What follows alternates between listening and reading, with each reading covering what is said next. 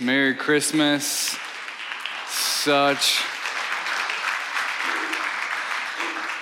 Did the delayed applause sign go off because you guys hit it and then it just waved its way through over this way? Man, it's good to have you guys. I don't know if you guys are bringing friends or family in here, but man, just good to have you guys. Merry Christmas all over the place. Whether you guys are traveling or whether you are stable, whether you're here, no matter what it looks like, there's definitely differences between some of the people that we've been talking to. Some are planted here, some are traveling, some are hitting the road right after this on Sunday morning. Whatever it is, we are just so delighted that you guys are here with us and that we could be extended family all over the place. Seven Lakes is doing the same thing. They've got 3 services going on over there, so super exciting time. When you look at the Bible, it's written in 2 main sections. There's an Old Testament, there's a New Testament.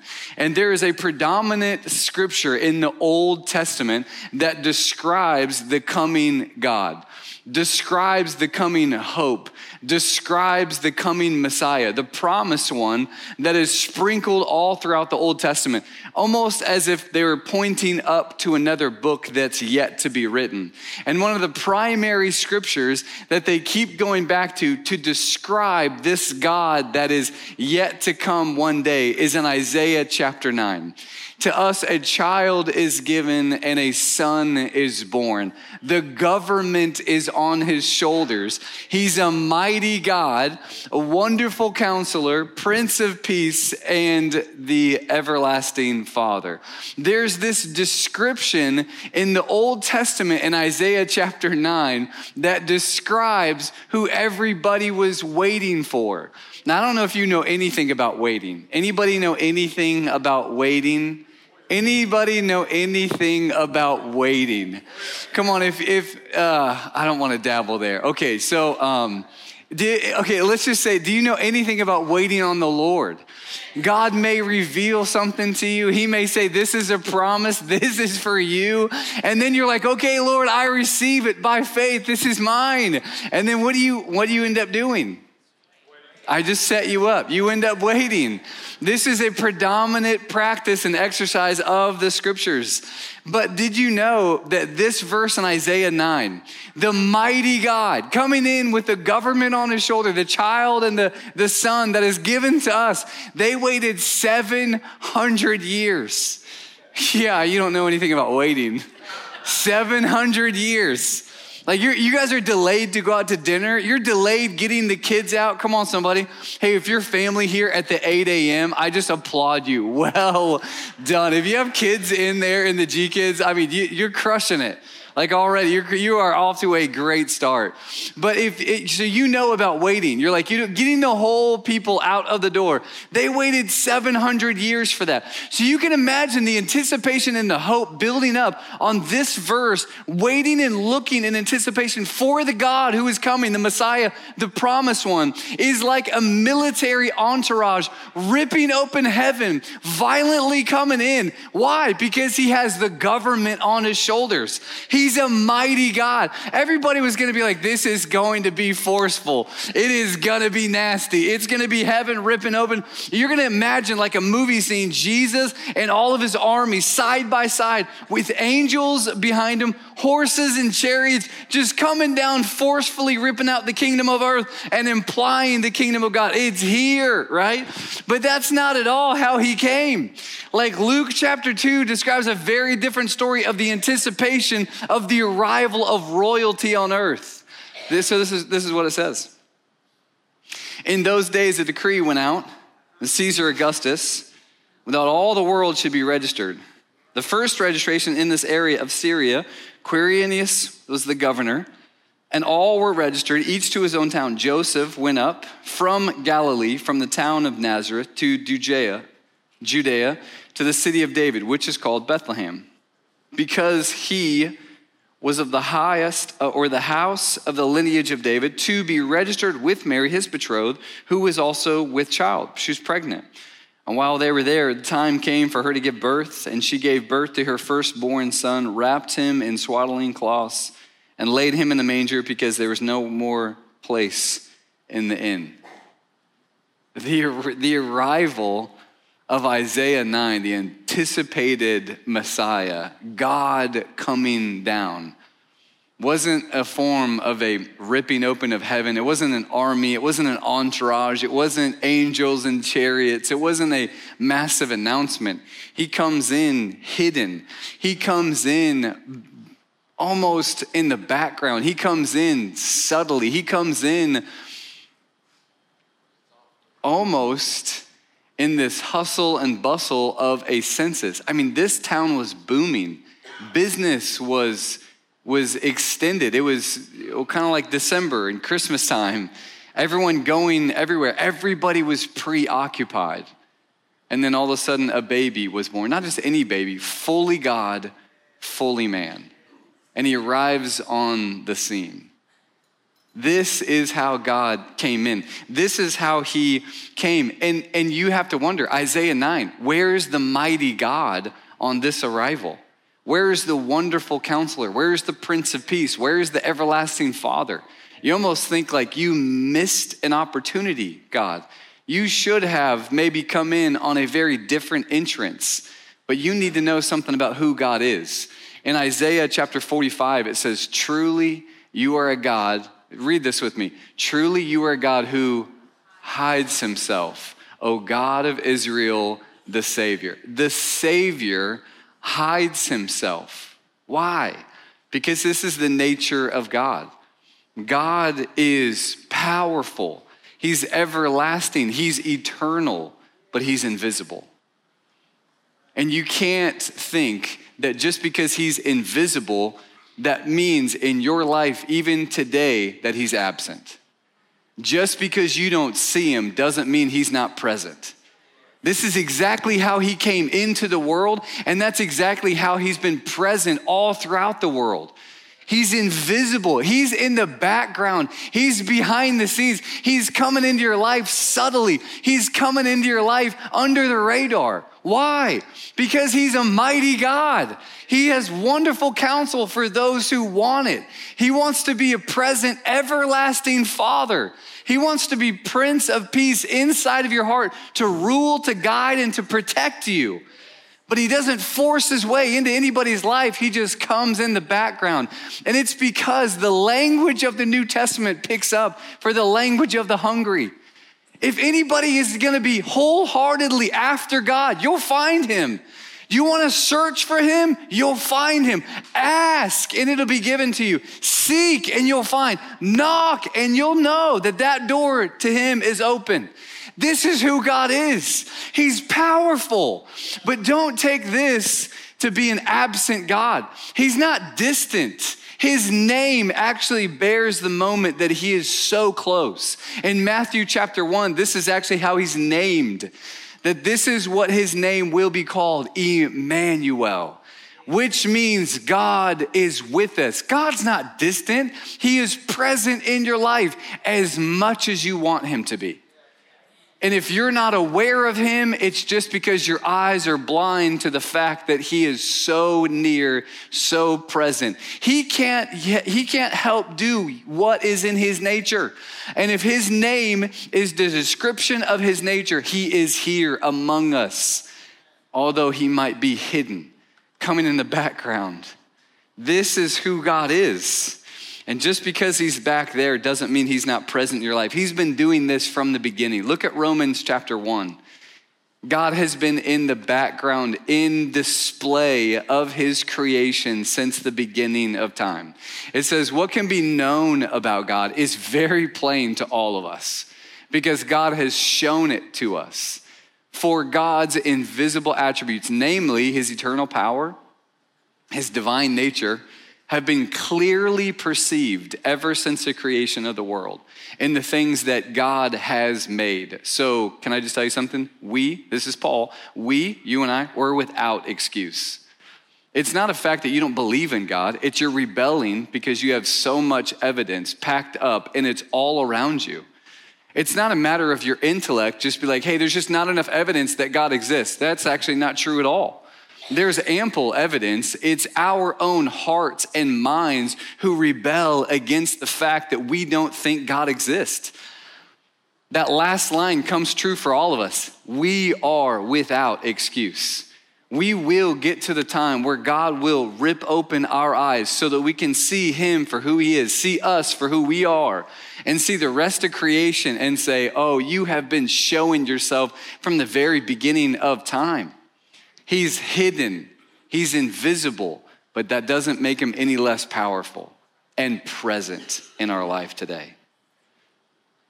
This is the Christmas story, and it goes on. Luke chapter 2. In the same region, there were shepherds out in the field, keeping watch over their flock by night, and an angel of the Lord appeared to them. The glory of the Lord shone all around them, and the shepherds were filled with fear. The angel said to them, hey, listen, fear not. Behold, I bring you good news. Great joy will be for all the people. And for unto you, this sounds familiar, Isaiah 9 throwback. For unto you is born this day in the city of David a Savior, who is, here's his title, Christ the Lord. And this will be a sign for you. So go find him. He's going to be a baby wrapped in swaddling cloth, lying in a manger. Suddenly there was with an angel a multitude of heavenly hosts praising God and saying, glory to God in the highest, and on earth peace among those, listen to this, with whom God is pleased. And when the angel went away into heaven, the shepherds said to one another, well, you know what that means? We got to go to Bethlehem and see this thing that's happened, which the Lord has made known to us. And they went with haste and found Mary and Joseph and a baby lying in the manger. And when they saw it, they made known the saying that had been told them concerning this child. And all who heard it wondered at what the shepherds told. They wondered at what the shepherds told them. Mary treasured up these things, pondering them in her heart, like she has the tendency to do. And the shepherds returned. What do? They glorified, praised God for all that they had heard and seen, that had been told to them, and they saw and experienced and seen and told to them. I mean, what a night. They're on the night shift. Angel comes to them. Good news, great joy, fear not. Check it out. I need you to go look at this. So they go in haste and tell people the story. So here's an interesting question. Why would the God who is invisible, coming behind the scenes, subtly coming in as a baby in the manger, a declaration of heaven, royalty coming to Peasantville earth, why would he tell the very first group to be shepherds? It's the very first group he announces. He sends an angel to say, hey, go tell them what I'm doing. I mean, he had neighbors that were physically right by them. This is a packed town. Why do you have to leave town to go out into the pasture to tell the shepherds to then come in? Why can't you just knock on the door, send the angel? Listen, if an angel comes in, if a ghost comes in, if someone rises from the dead and shows up at your house, you're going to pay attention to what they're saying. Well, why didn't God tell anybody else? Because you need to know something about who shepherds were, like their nature in this vocation back in the first century. It wasn't a high rank. This wasn't a very influential position, if you will. If society in the Jewish and the Hebrew culture had class system, the shepherds would be some of the lowest. Listen, their witness wouldn't even be held up in a court of law, some commentaries would say. You can't even bring them in as an eye key witness because their voice isn't really heard in society. It's not recognized, not influential. Shepherds, they were not necessarily skilled or educated men, but they were faithful. They were loyal. They were strong. They were reliable. Just to say this frankly, shepherds were humble men. I mean, they spent time in the dirt, in the pastures, in the wilderness with their shepherds. They were caught here by an angel at night. They weren't pulling like second shift. They were doing third, fourth, and fifth shift. They would like sleep with the sheep. They would lie down with the sheep. They would rest with the sheep. They would eat. They would know their sheep so well that some would overeat. They would have to move them on to go get activity. Some wouldn't eat enough. They'd have to move them over to green pastures. Shepherds knew their sheep very well, deeply acquainted with them. They would protect the sheep, guide, feed, just so that they could be with them. Why does God choose this group? Because God chooses the humble. God chooses the humble. Did you know all throughout Scripture, God speaks to the humble. He draws near to the humble. God uses the lowly things of this world to shame the wise. This is who God does. I mean, the gospel itself says, you know this one, the last shall be. Then why the shepherds? Because maybe some would say that they were the last. He's choosing them because he's making them. This is the inversion of the gospel. Listen, the well and the to-do, the healthy, they don't need a doctor. You don't need a savior if you can do life on your own. You don't need a mighty God if you're going to do ordinary things in life. God's coming for the ones who are hungry enough to search for him, not just to come in and play church and play religion. God wants somebody to come in and just keep pressing in, asking, seeking, knocking. I don't see you, God, but I'm going to keep operating and walking by faith. This is who God's looking for. And he chooses his shepherds because he chooses humble men. He wants his name and his story honored, not altered. He doesn't want anybody playing or adding to or messing with the very purity of his name and his gospel. This is the story of what God's doing. He's choosing men who he can raise up, maybe out in the pasture in the wilderness for a season, shepherds who are humbled to bring out, to be able to carry his message. God has something that he wants to carry, and it's so important that we recognize it's his presence. It's his presence. His presence is carried with his message. His promises are carried with his presence. They go together. All of his promises are a yes in him. This is who God is. He chooses the shepherds. He chooses the humble because he is a wonderful counselor. He counsels the humble. He speaks to the willing. He satisfies the hungry. This is who God is. It's his nature.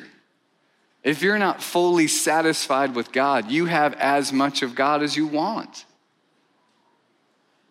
This is who he is. The story goes on. Luke chapter 2. Baby's born. Angel shows up to shepherds. Now Mary and Joseph take Jesus to the temple. Verse 22. And when the time came for the purification according to the law of Moses, they brought him up to Jerusalem to present him to the Lord. As it's written in the law of the Lord, every male who first opens the womb shall be called holy, which means set apart, to the Lord, to offer a sacrifice according to what is said in the law, the Levitical law, which is a pair of turtle doves or 2 young pigeons. I know what you're thinking. This is odd. Okay, so listen, God blesses Mary and Joseph with a human being. Not just any human being, Emmanuel. You're gonna name this kid Jesus. He's the savior of the world. He's gonna take away the sins of the world. Mary's like, no pressure, I got this. And then when he's born, bring him up, as is the law, and present him to the Lord. When you do, you're gonna offer. If God gives you a child, the Messiah, the firstborn as a son, what would you give to the church? What would you give to the temple? What would you give to the priest? 2 pigeons? Like, is that it? That's what the baby's worth? Now listen, before you really go knock Mary and Joseph, you got 2 options here. They were just following the law. If you're rich, you would offer a lamb. If you were poor, you were offered 2 pigeons. That's what the law says in Leviticus. So you knew their status. Were they rich? No, because they were offering 2 pigeons. This is the only thing that they had to offer. Can I tell you that's exactly our offering today? You don't have much, but you know what God requires? Everything you have. And in exchange, you want to know what you get? Jesus as the Prince of Peace. God says you can't have life abundantly unless you give up your life. This transaction that we see in verses 22 and 24 is just prayer. It's an exchange. Listen, you give up your worries, your anxiety, what do you get? Peace. You give up your life and you say, God, I want your life in me. You want to know what you get? Peace. He is the Prince of Peace. Peace, don't think at all it's passive. Peace is powerful. Peace guards you. Peace guides you. Peace keeps you. Peace is stable. Peace is known in Colossians as the king who rules over your heart. It is a great governmental system. If you are guided and led by peace, you are guided by the Savior who is ruling and reigning over your life. So the question then begs, if you lack peace, maybe you lack the ability to make God your Savior. Maybe you're God in your life and it's not going so well, because it never does. But when we make God the mighty God, the everlasting Father, the wonderful Counselor, the Prince of Peace, we make that God our God. We make him to be submitted, everything in our life to him. We get in exchange perfect peace. This is a wonderful exchange. Anybody want it? Luke chapter 2, the story goes on. Later, this is 12 years past, and Jesus is now coming up to be a preteen. Now, his parents went to Jerusalem every year at the feast of the Passover when Jesus was 12, according to the custom. And when the feast is ended, they were returning. The boy Jesus stayed behind in Jerusalem.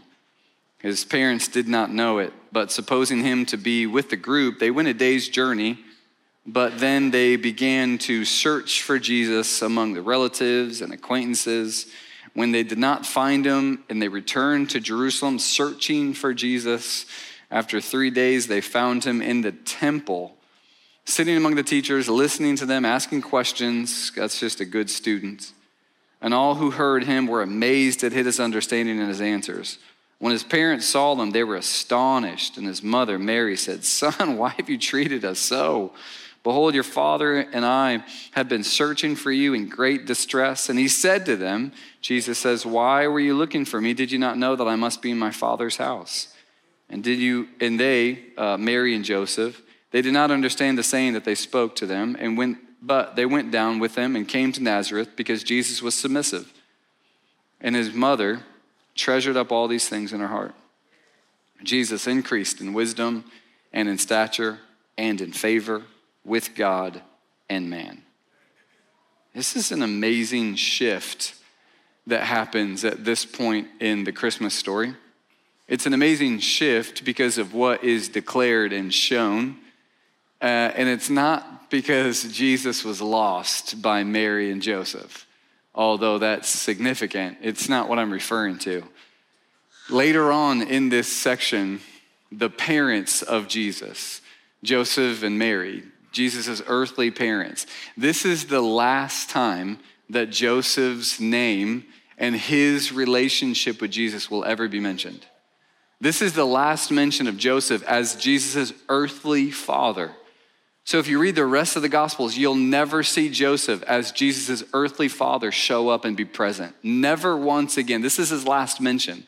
And this is significant because he also mentions for the first time a key word: I must be in my Father's house. He introduces a shift from his earthly father leaving to the entry point of his everlasting Father.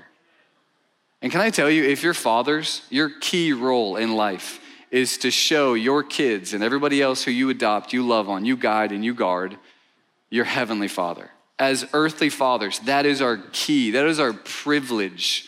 That is one of our main responsibilities. But it's also some of the deepest wounds that we have. So if you're here and you can think about your father for just a sec, your earthly father, you probably have some great experiences with him. You also probably have some of the deepest wounds. It's because your father is a key relationship to show you your heavenly Father. He was never supposed to do it perfectly, nor does he, But the wounds and the hurts and the areas in which maybe he wasn't present in your life are also supposed to be gaps and times and moments that your everlasting Father is going to and will and wants to fill the gaps and heal you. This is who God is. He's a mighty God.